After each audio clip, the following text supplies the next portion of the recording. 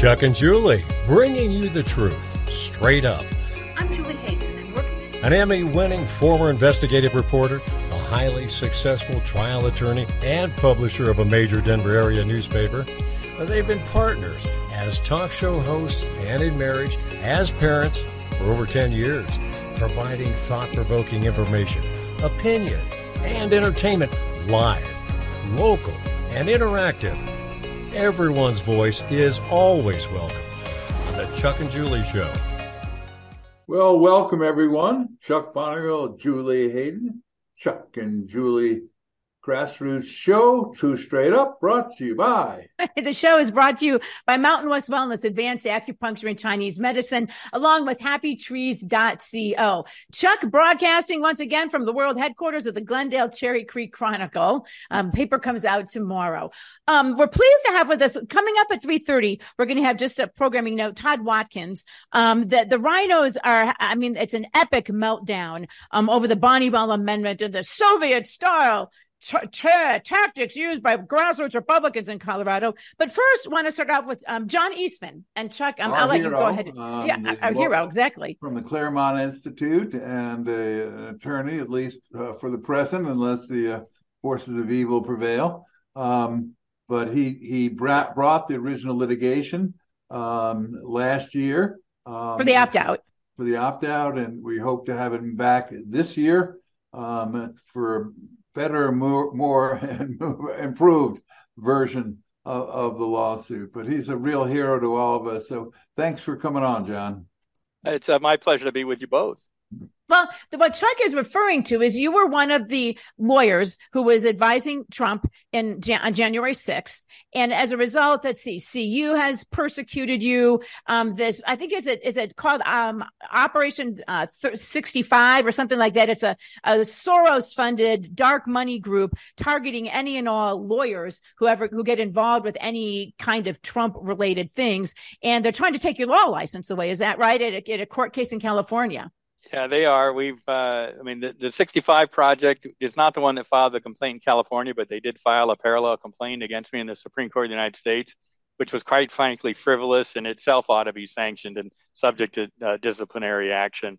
But the California bar decided to proceed anyway. They said I had no evidence of the things we said about election illegality. I gave them, tens of thousands of pages of the evidence we had, but that didn't dissuade them. They still repeated the claim that I had no evidence. Normally that would be sanctionable because they were looking at my favorite one was a count that said, I made the false statement that dead people voted. And I knew it was false because, as the Michigan Attorney General stated, only 1,500 dead people voted. I said, well, you just proved my statement was true in your own. Well, as I understand it, you were charged with moral turpitude. And the moral turpitude was you gave legal advice that was not adopted, and they didn't like your legal advice, and that's moral turpitude, I guess. Well, the real essence here of moral turpitude is that when Bill Barr said he didn't find any evidence of election fraud, I didn't bend the knee and bow and genuflect to him, and I continued to insist there was because I had lots of evidence. So The moral turpitude is the government said what the answer is, and how dare we question it? And if you do question it, we're going to accuse you of moral turpitude. We're going to take your livelihood away. We're going to do everything we can to make life miserable for you. This is authoritarianism. Right. This is the government has spoken, and we're all supposed to just fall in line like sheep. And I know you two are not sheep, and I'm not either, and I'm not falling in line. No. Well, same thing happened in Colorado in a criminal case with Tina Peters. She was the Mesa County clerk and recorder, and they told her, look, if you'll just quit saying that there were any irregularities in the election, all of this will go away. And she said, I'm not going to do that. So now, boom, she's on house arrest. She's looking at spending years in prison. You're smiling though, John. It's like, how do you, they're actively working to destroy you. They're not just canceling you or banning you from Twitter. They're trying to destroy your life, and yet you're smiling. Talk to us about that. So for three reasons. One, Winston Churchill once said, you made enemies in your life. Good. That means you were trying to accomplish something. Right.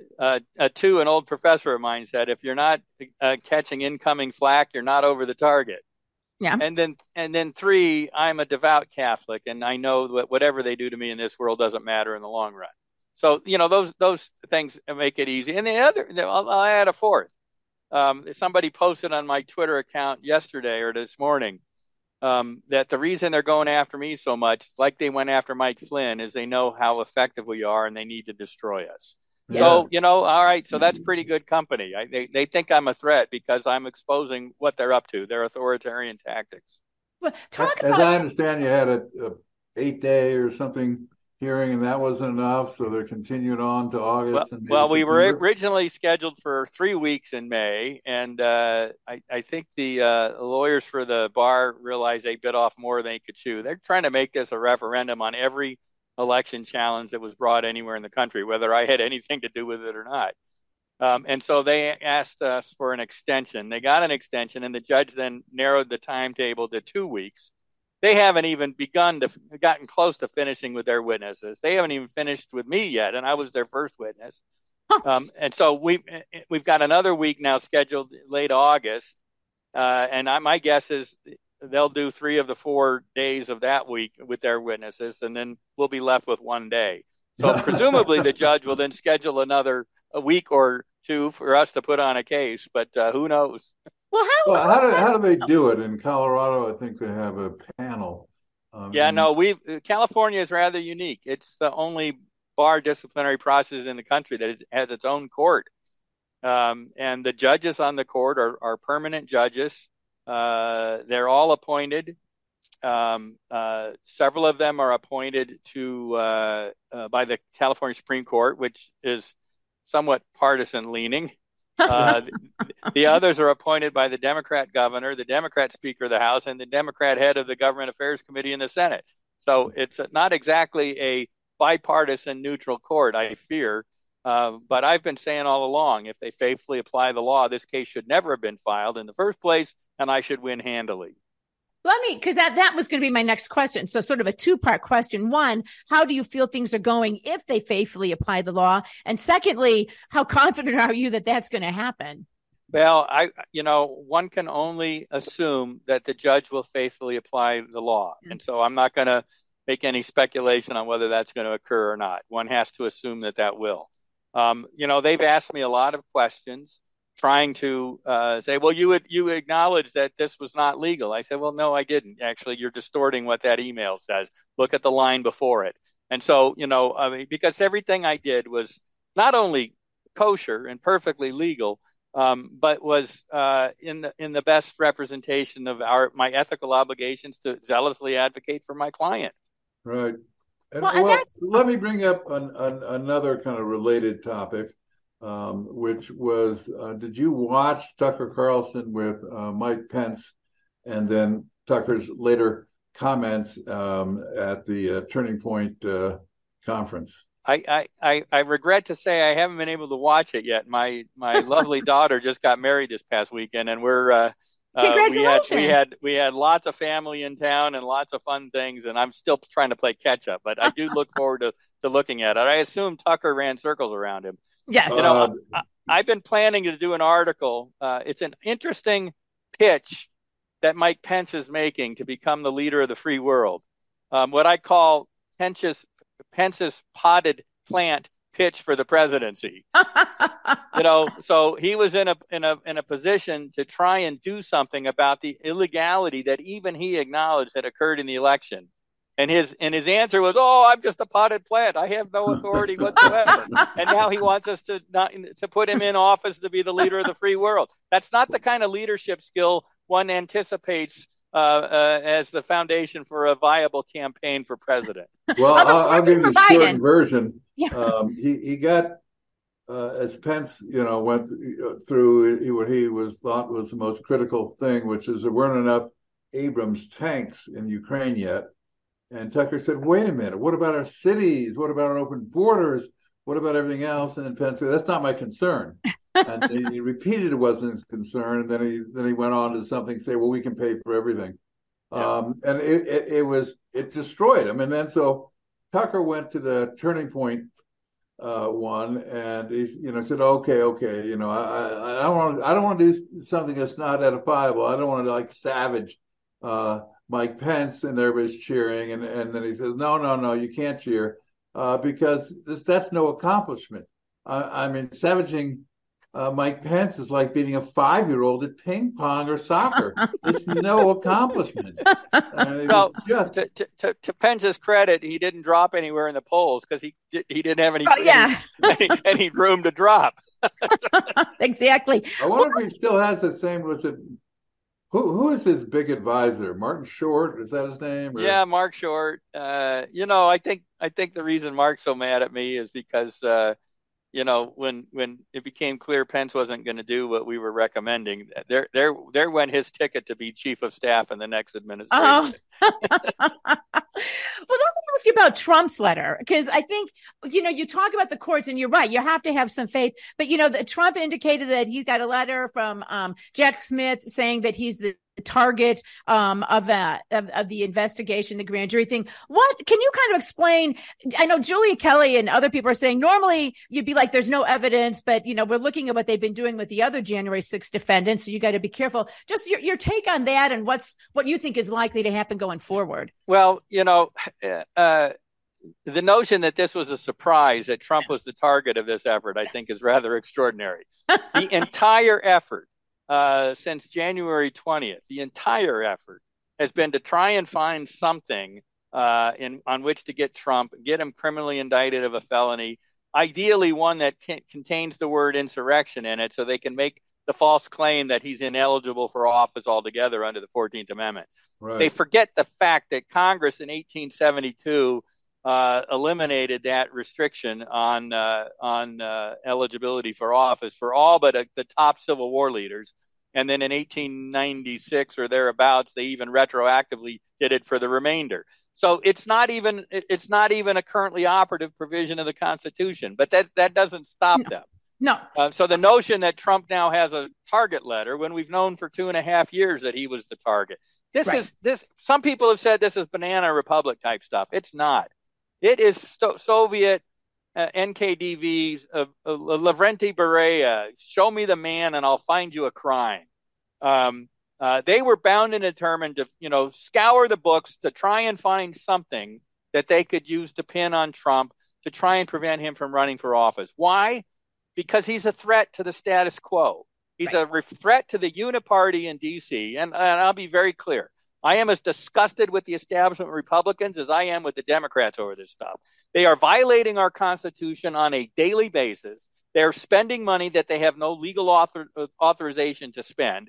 They're regulating us in things that have nothing to do with interstate commerce.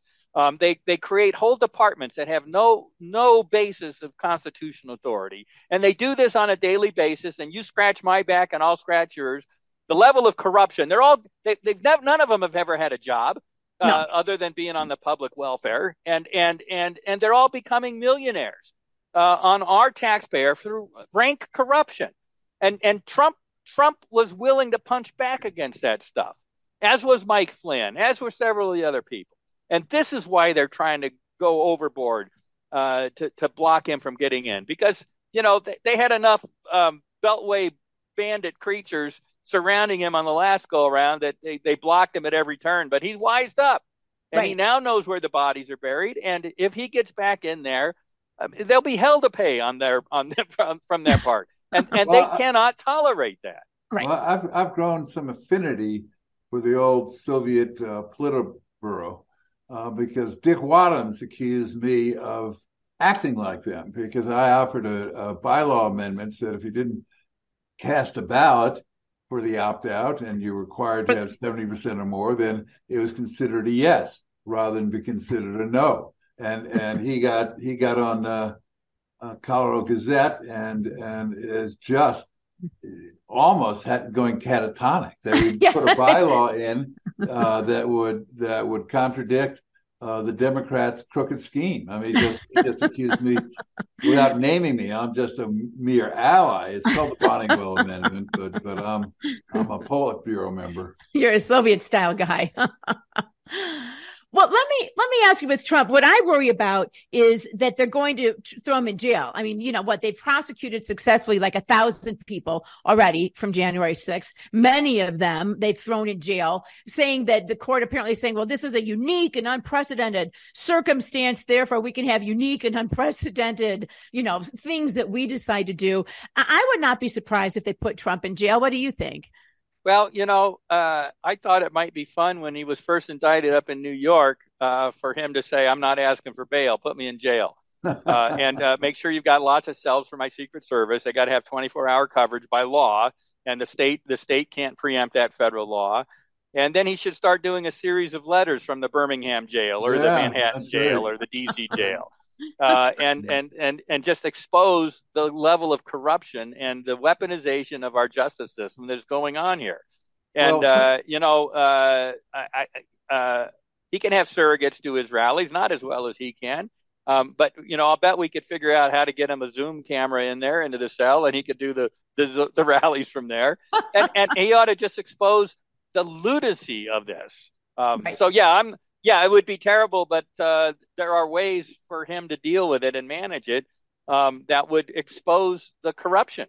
Well, everybody says this is unprecedented, and you're a great student of history. And you go, no, it's not unprecedented. Eugene V. Debs, the socialist candidate for president for 2020, had been taken under the same Same Sedition Act as they're going after Trump in, and he was in the Atlanta penitentiary, and he won over 1 million votes. So it's a kind of a strong tradition in America for presidents to run from prison cells. And universally, legal historians, legal scholars have held until recently that was an unconstitutional action, and the Espionage Act itself was unconstitutional, and it's never been enforced since then. Until now. And all those legal scholars who have, publishing for their lives, careers about how bad that was are all hunky-dory in support of it now.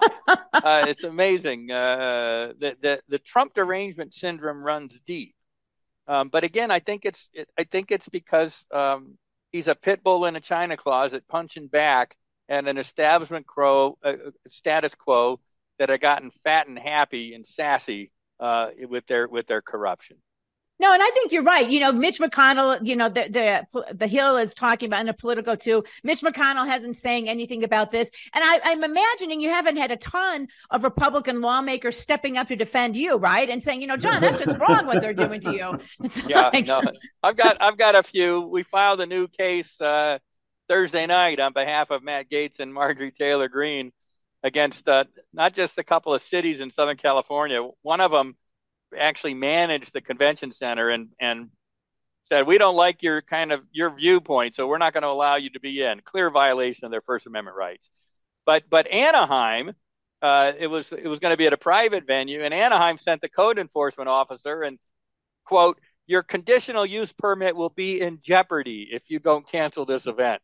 There you go. Well, we needed you here in Colorado. Remember, they tried to do that in Colorado Springs, where the Republican mayor of Colorado Springs, John Suthers, there was going to be a VDARE event, right? The Southern Poverty Law Center, a bastion of objectivity, said, "Oh no, they're a hate group," and so they can't. They said, I forget what the reasons were, but they canceled it, and they tried to file a lawsuit. Well, they said because we won't be able to provide you any municipal services like fire. Right.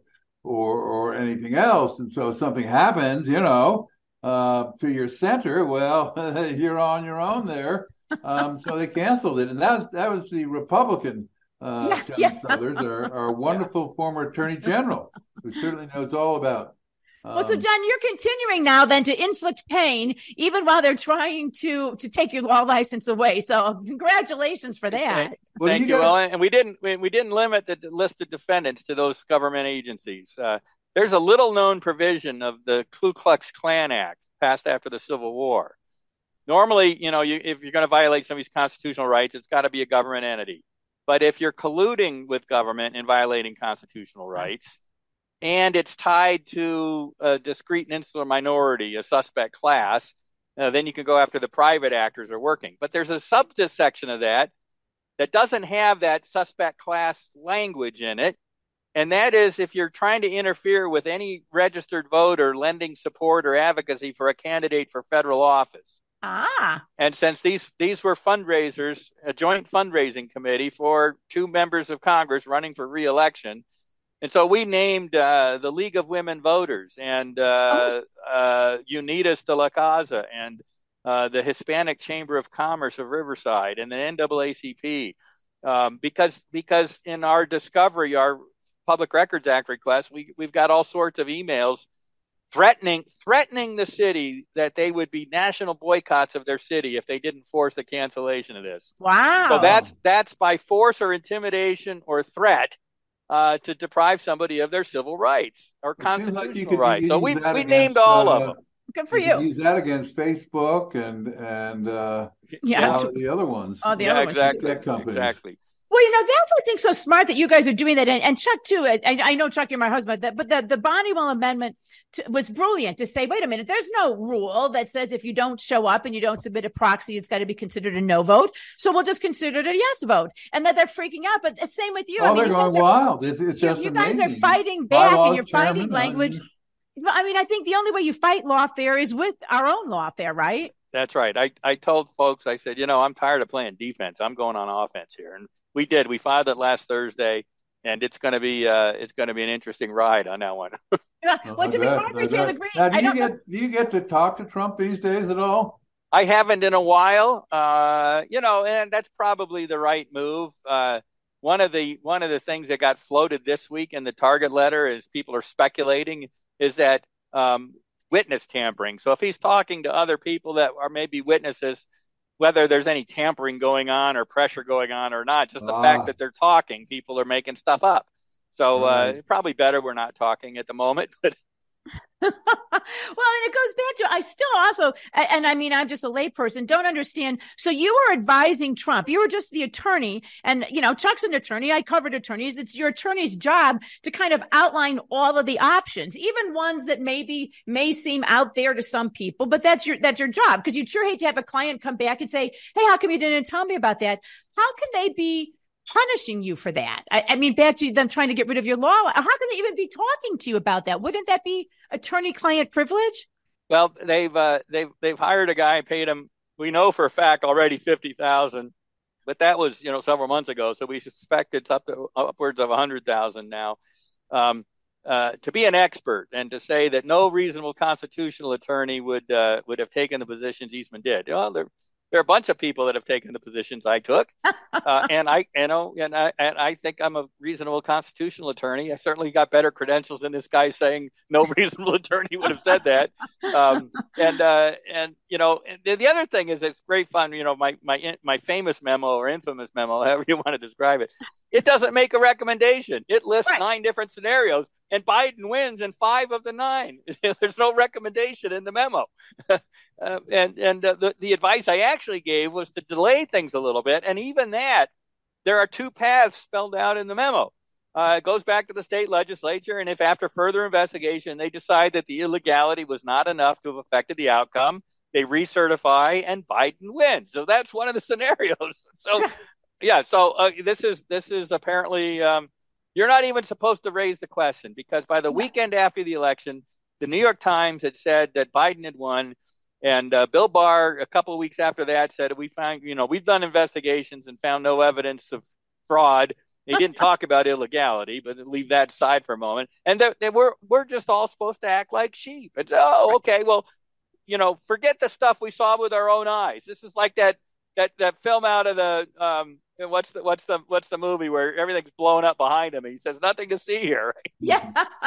This is the end, mostly peaceful protest. Well, I think it goes back to what you said earlier, and that is from the beginning they were determined to take Trump down, and in order to do that, they had to take. And I also agree with the people who say, and Trump, when he says it's not really him they're after, it's all of us. And if they make an example of you, if they get us off of YouTube, if they make examples of just other people, then I imagine. I mean, if it's got to be hard for Trump to find a lawyer these days, right? Because they go after anyone who walks by him who happens to have a law degree. Well, that's why it's so important that I'm fighting this in the way I am. I can't tell you how many people reach out to me and say, thank you for doing this. I wish I could help you, but my name can't be associated with it. I'll lose my job. I'll lose my livelihood. Right. And the head of the 65 Project, in a very candid interview with Axios, said, we're not just after disbarring them all, but we want to make them so toxic in their firms and their communities that right-wing legal talent will never take on these election challenges again. And right.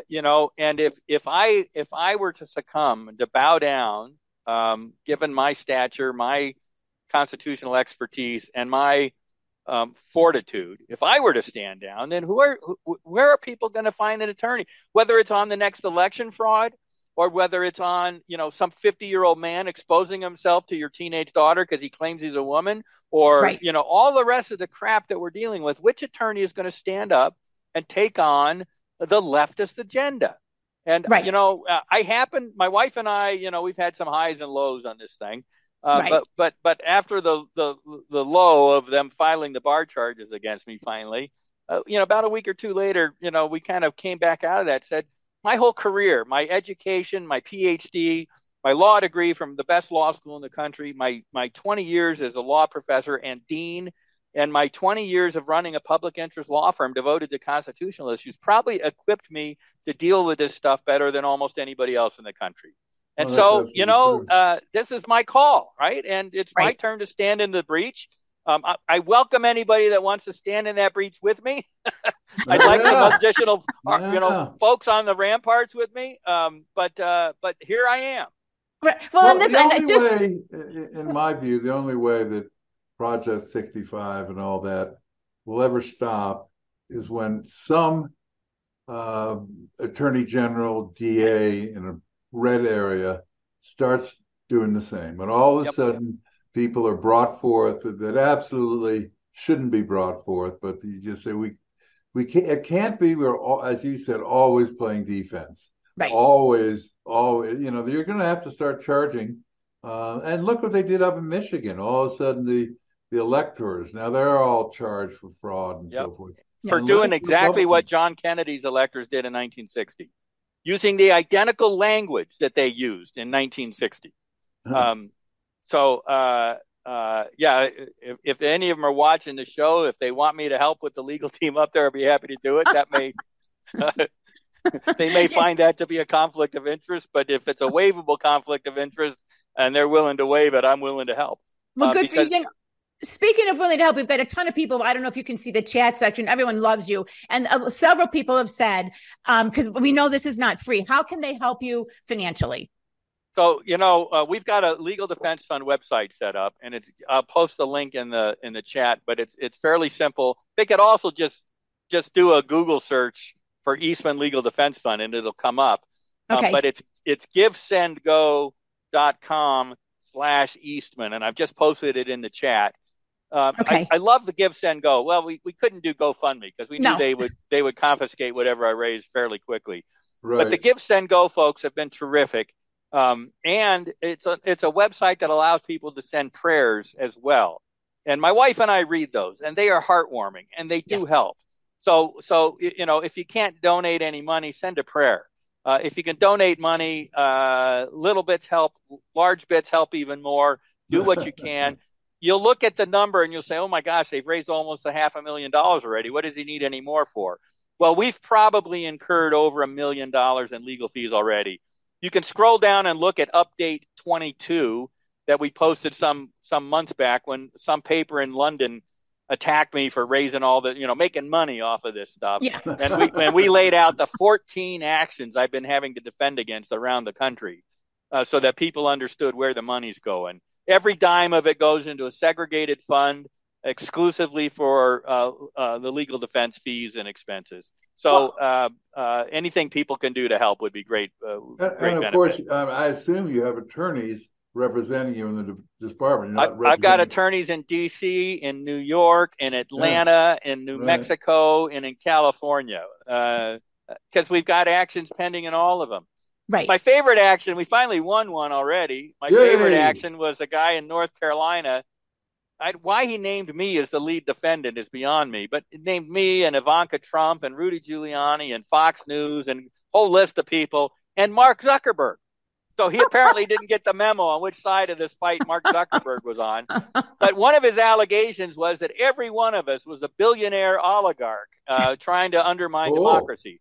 Cool. My wife asked me, "Are you hiding something from me?" Where's that account in the Bahamas? Yeah. So that was a false statement of fact in a pleading, and he had to know it's false. We should file a disbarment action against that fellow. So, There you go. Hey, well, listen, John, thank you so much. I mean, everyone, we are all standing up here with you. So thank you very much. And thanks to all your audience, and thanks to the two of you for the great work you're doing. We got to keep fighting. There's a republic to save. Benjamin Franklin warned us it would be a republic if we could keep it. And it's up to us whether we're going to keep it or not. And it's in danger. Thanks so much, John. All right. Thank you. Sir. Go enjoy the rest of your wedding celebrations. All right. Take care. Bye-bye. All right.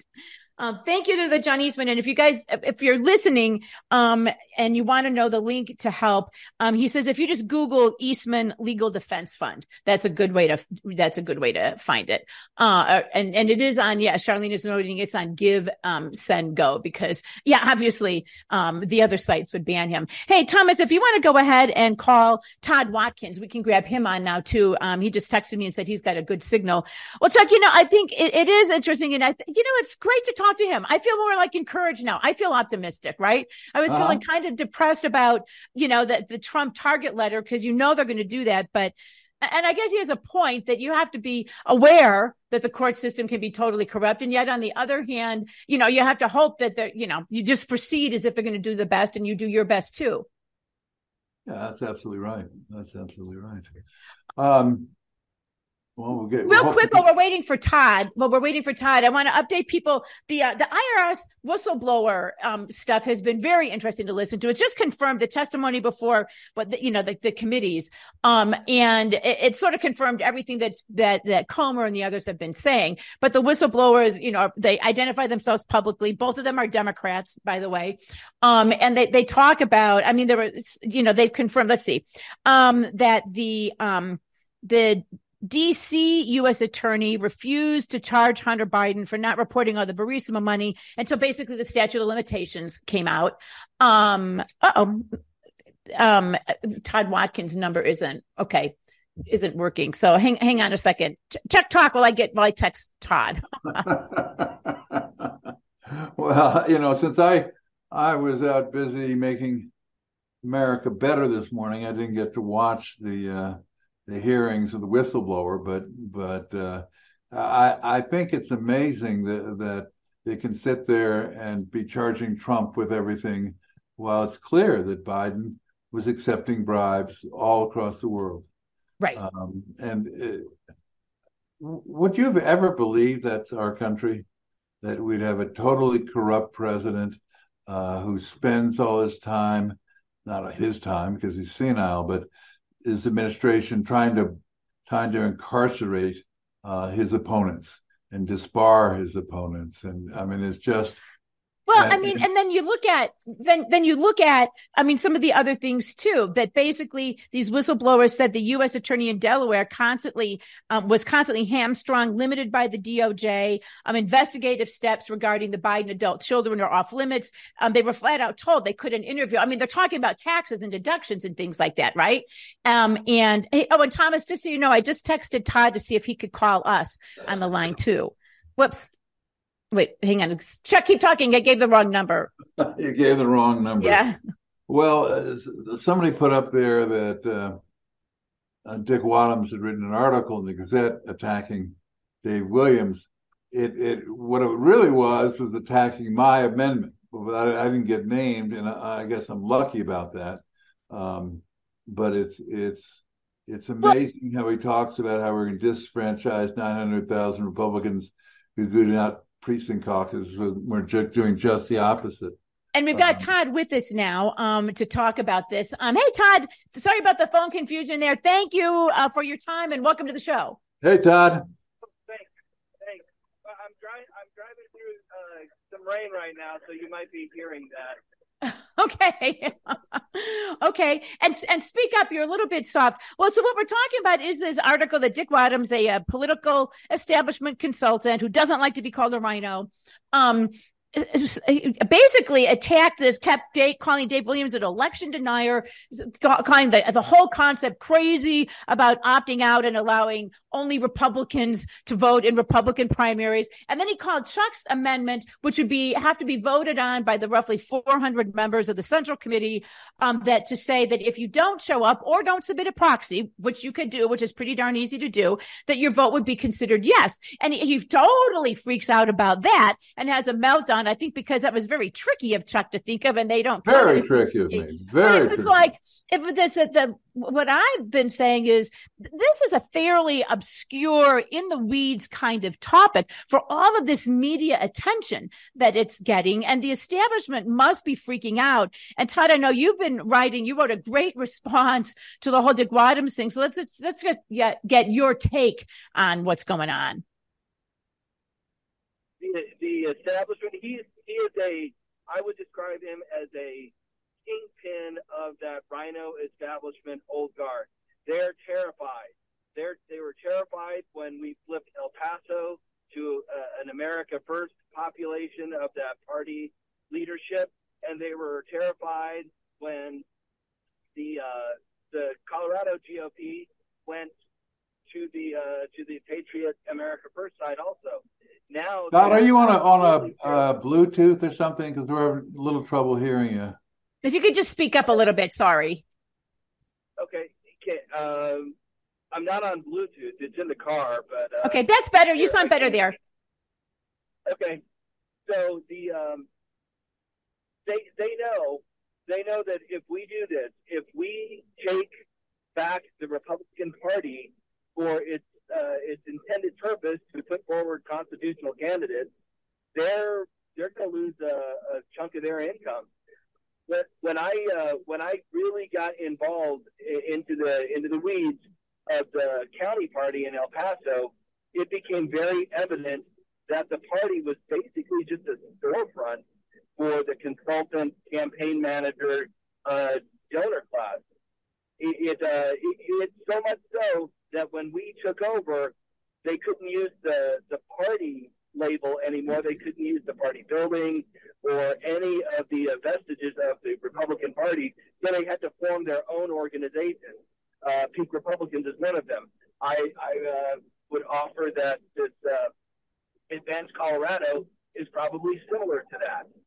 So if we opt out of the primary, the worst thing for them, I think, is they lose the petition, the pay to play. And I mean, right. Look at how much they made up of Joe O'Day. Right. They gripped the hell out of that guy. You know, and I think, let me ask you this first: has your response, is it being published somewhere?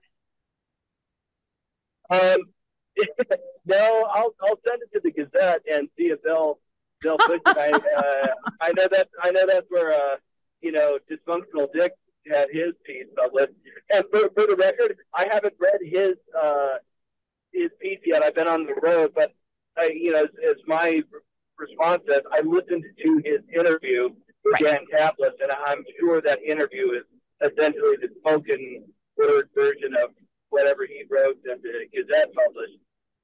But it's just hysterical ramblings, and all of that side of the party are behaving the exact same way on social media.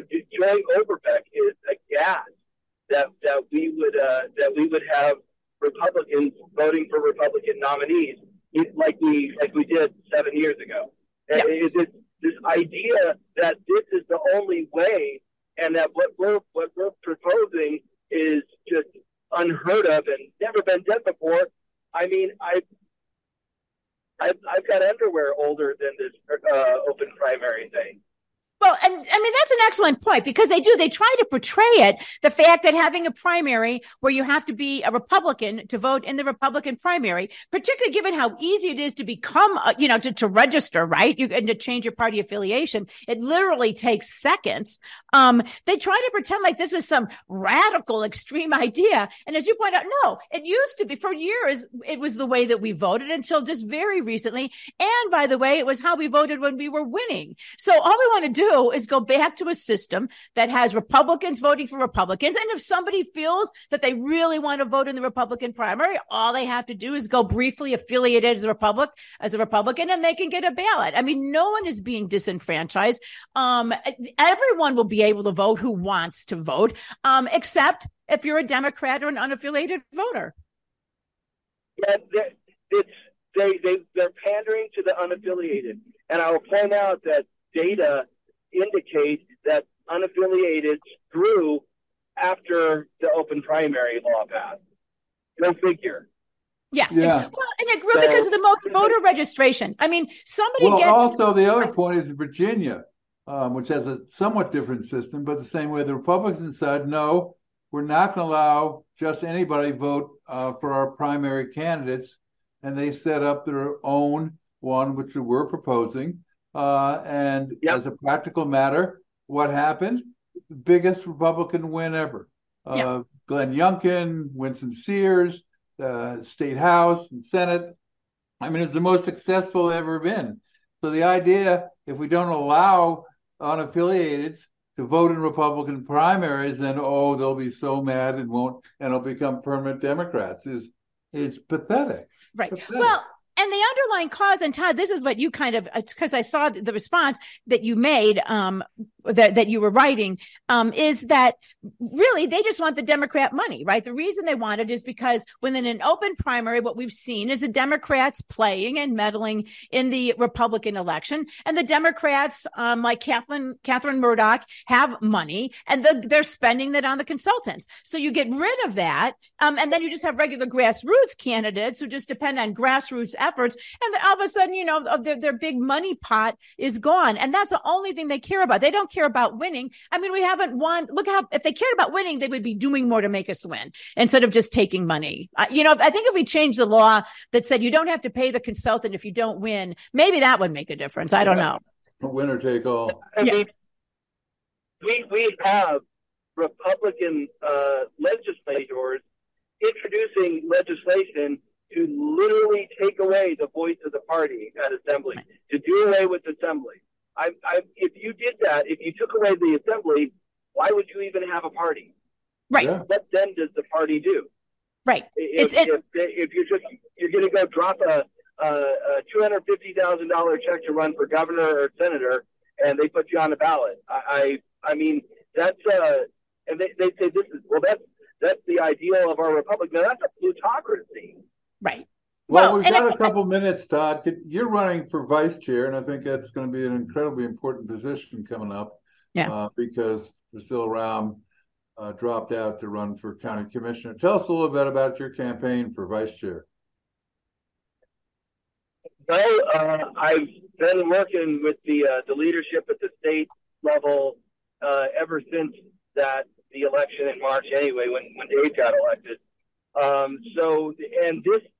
This taking control, seizing back the reins of our party, of our nomination process, is central. It's integral to what I want to accomplish, what I would accomplish as the vice chairman. I guess I've kind of become the de facto spokesperson for the opt out.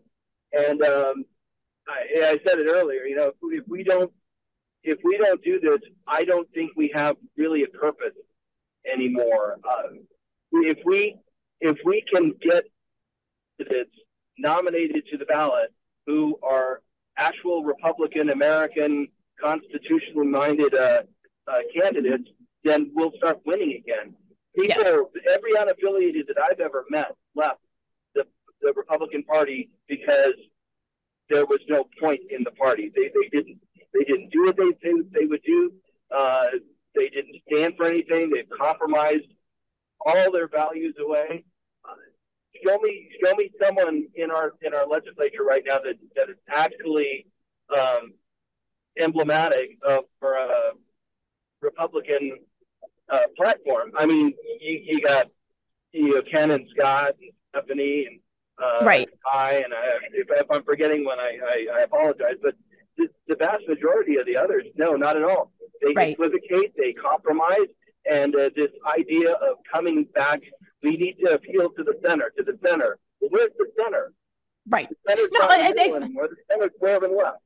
Exactly. Well, listen, Todd, we will let you go. Thank you for coming on, and thank you for responding to this. Your campaign. Yeah, good luck with your campaign. This ridiculous Dick Wadhams column, and drive safely. Thanks, guys. All right. Thank you. Todd Watkins there. And, Chuck, just in a few minutes, because I know you have to get back to your other stuff.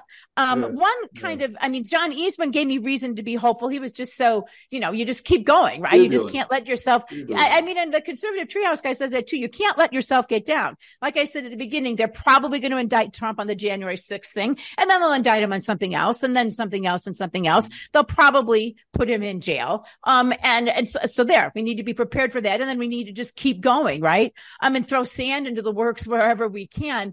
But also, though, people are waking up. The Fox was kind of happy to see, while Tucker Carlson continues to get millions and millions and millions of viewers, the Fox lineup reshuffle did not work. Now, I did TV for 40 years, so I could have told you, when you just reshuffle the people you have and switch them around. I mean, if Laura Ingraham, if no one's watching her in the 8:00 slot in Denver, no one's going to watch her in the 5:00 slot, right? And instead, you're going to lose the people who were used to watching her at 8. Same thing with Jesse Waters. If he doesn't have that big of an audience at 5:00, switching him to 6. It's a silly theory. They came up with a series of fortuitous events where people like, they fired Bill O'Reilly because he was mean with women, right? And so they replaced him with others, and Lori, Megyn Kelly quit, but Tucker Carlson came on, and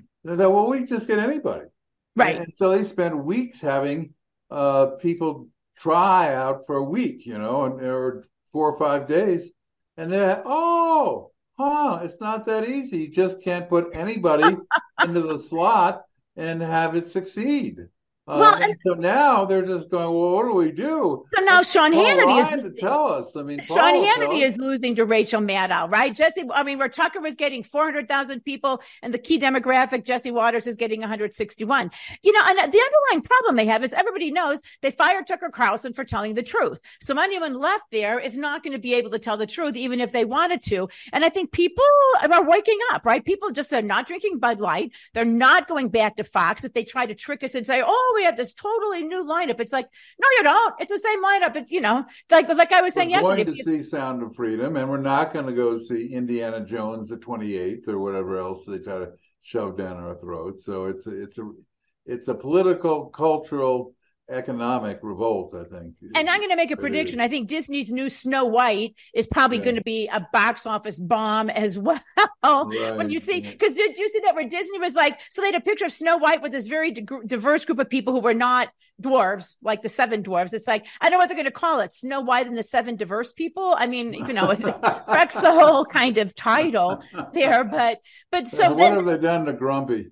Yeah, well, then what they did is then they tried to say, those aren't our real pictures. And then it turns out, well, yes, they are real pictures. And like, those weren't the official pictures. It's like, so they're lying through their teeth, and people are smart. So there is hope. Hey, a programming note, because we're wrapping up here now. Because of stuff going on, we're not going to be here on good stuff, nothing bad, on Friday. So you guys are going to be on your own on Party Friday. We're going to rerun this show. So if you happen to miss part of it, you can check it out there, or you can also always get it at chuckandjulie.com. But maybe we'll switch Party Friday to Party Monday too. There you go. We can have party. So you get a dual party Saturday and Sunday too, for all we care. Leo is saying Snow White and her squad. That's it. AOC and the squad. In the squad. Hey, thank you so much to John Eastman and to Todd Watkins. Appreciate everybody on Zoom. And Thomas and everybody there. So remember, Party Friday, just we're going to replay the show. We'll be back for Party Monday. Everybody have a great next few days. Take care, everybody.